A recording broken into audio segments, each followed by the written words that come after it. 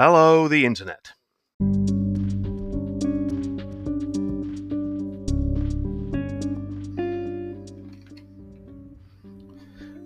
The following story takes place in the 26th century, 700 or 800 years after the events of the short story Malachi's Gambit in my first short story anthology, and about 1300 years before the events of the final fall of man. It is centered around a Blaran thief and escape artist who would one day become a criminal folk hero named Grendel's Grief.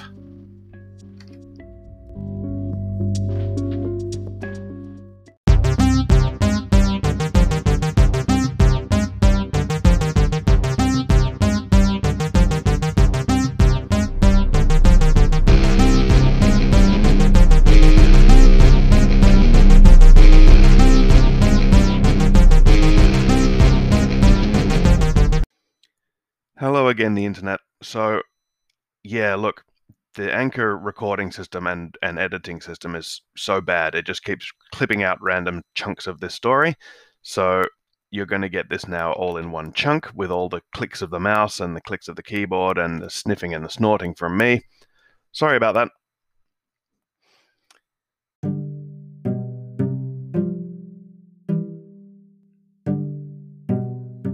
Part 5. Jathan's carbuncle to the edge of the central colonies was a cryptic sequence of commands, almost a riddle. Where the 4 roads of light cross, a broken panel in 3 parts.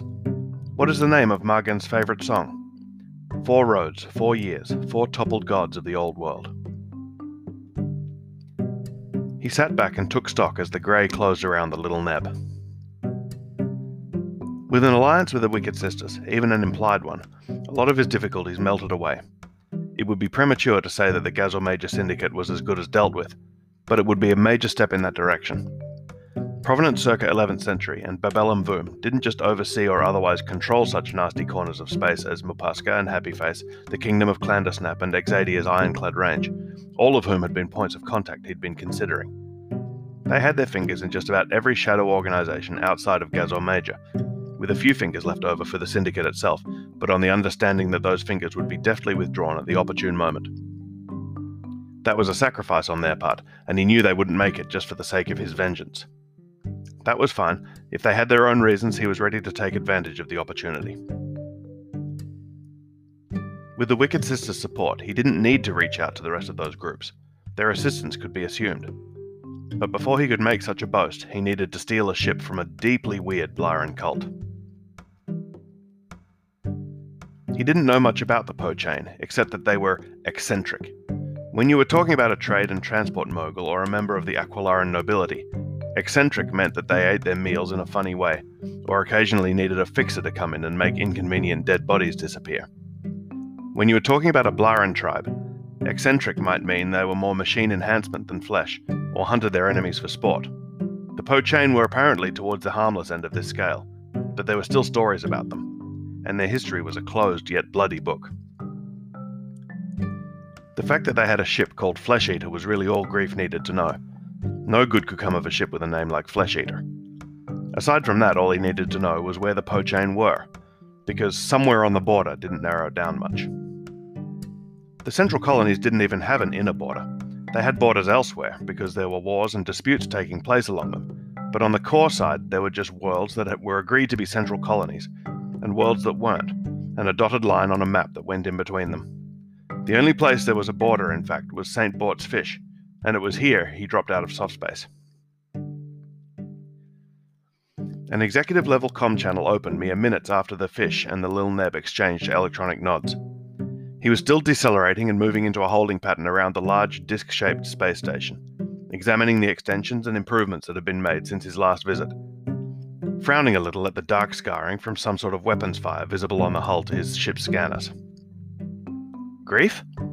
The familiar single-toned voice of a human preceded the appearance of Veronica Barneyloop on his view screen. Is that... bloody hell. Hello, V, Grief said, grinning at the deep-eyed, tiny-mouthed face of his human friend, staring at him in shock from within its frame of crazed head fur. Still got a docking blister for me? Yeah, she said, and shook her head. Yeah, sending you the coordinates to Bazander's Landing. I'll meet you there.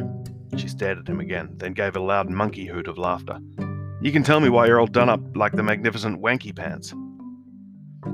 Bazander's Landing. He smiled as he tapped in the docking coordinates.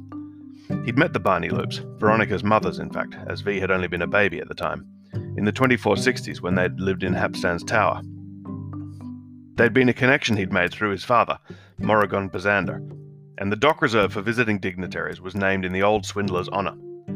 V's mother had known Grief as Maura Fastel, but Veronica had only ever known him as Grendel's Grief, and she hadn't, he realised, seen him since he'd had some of his more extreme augmentations made. It had probably been a surprise. St. Bort's Fish was a weird combination of trading post, stopover waypoint, and tourist attraction. The Barney Loops had converted the 3 upper decks into a trap-filled labyrinth worthy of Hapstan's Tower itself, partly out of homesickness and partly to attract visitors of a certain shady quality. Many a covert deal had gone down in the hidden chambers of the fish, and many a troublesome individual had fallen afoul of its traps. They were non-lethal. The fish was a legitimate establishment. But when you made a mistake on a job, got drunk on shore leave, woke up inside the maze, and finally crawled out onto the staging deck, you did so with an earnest desire not to make a mistake on your next job.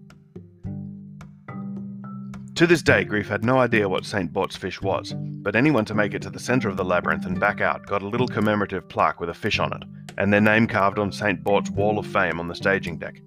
He supposed that was explanation enough.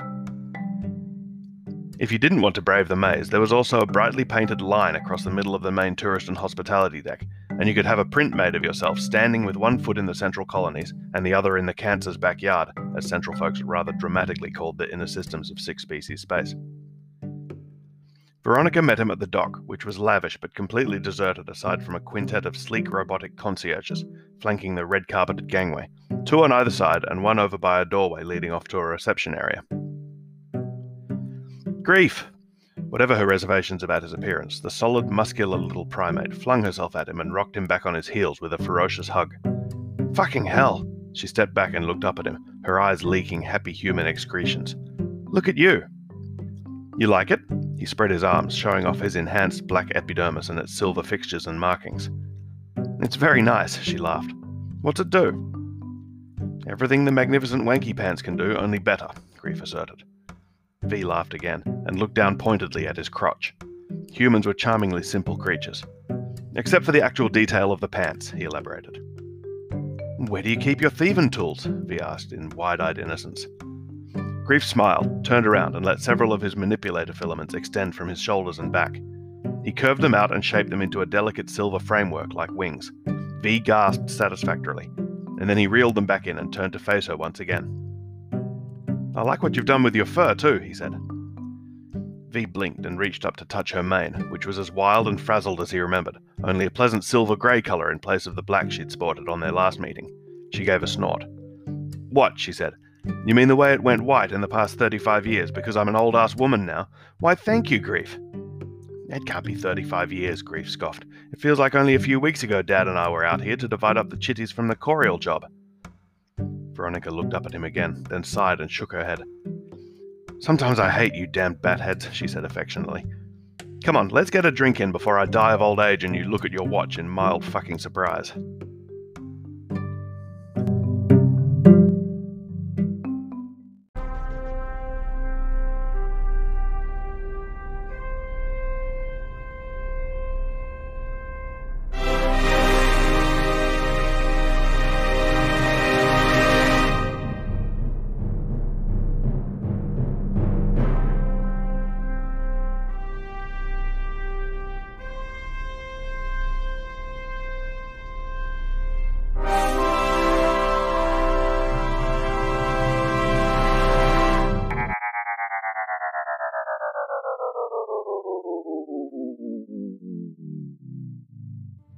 Podcasting service provided by Anchor.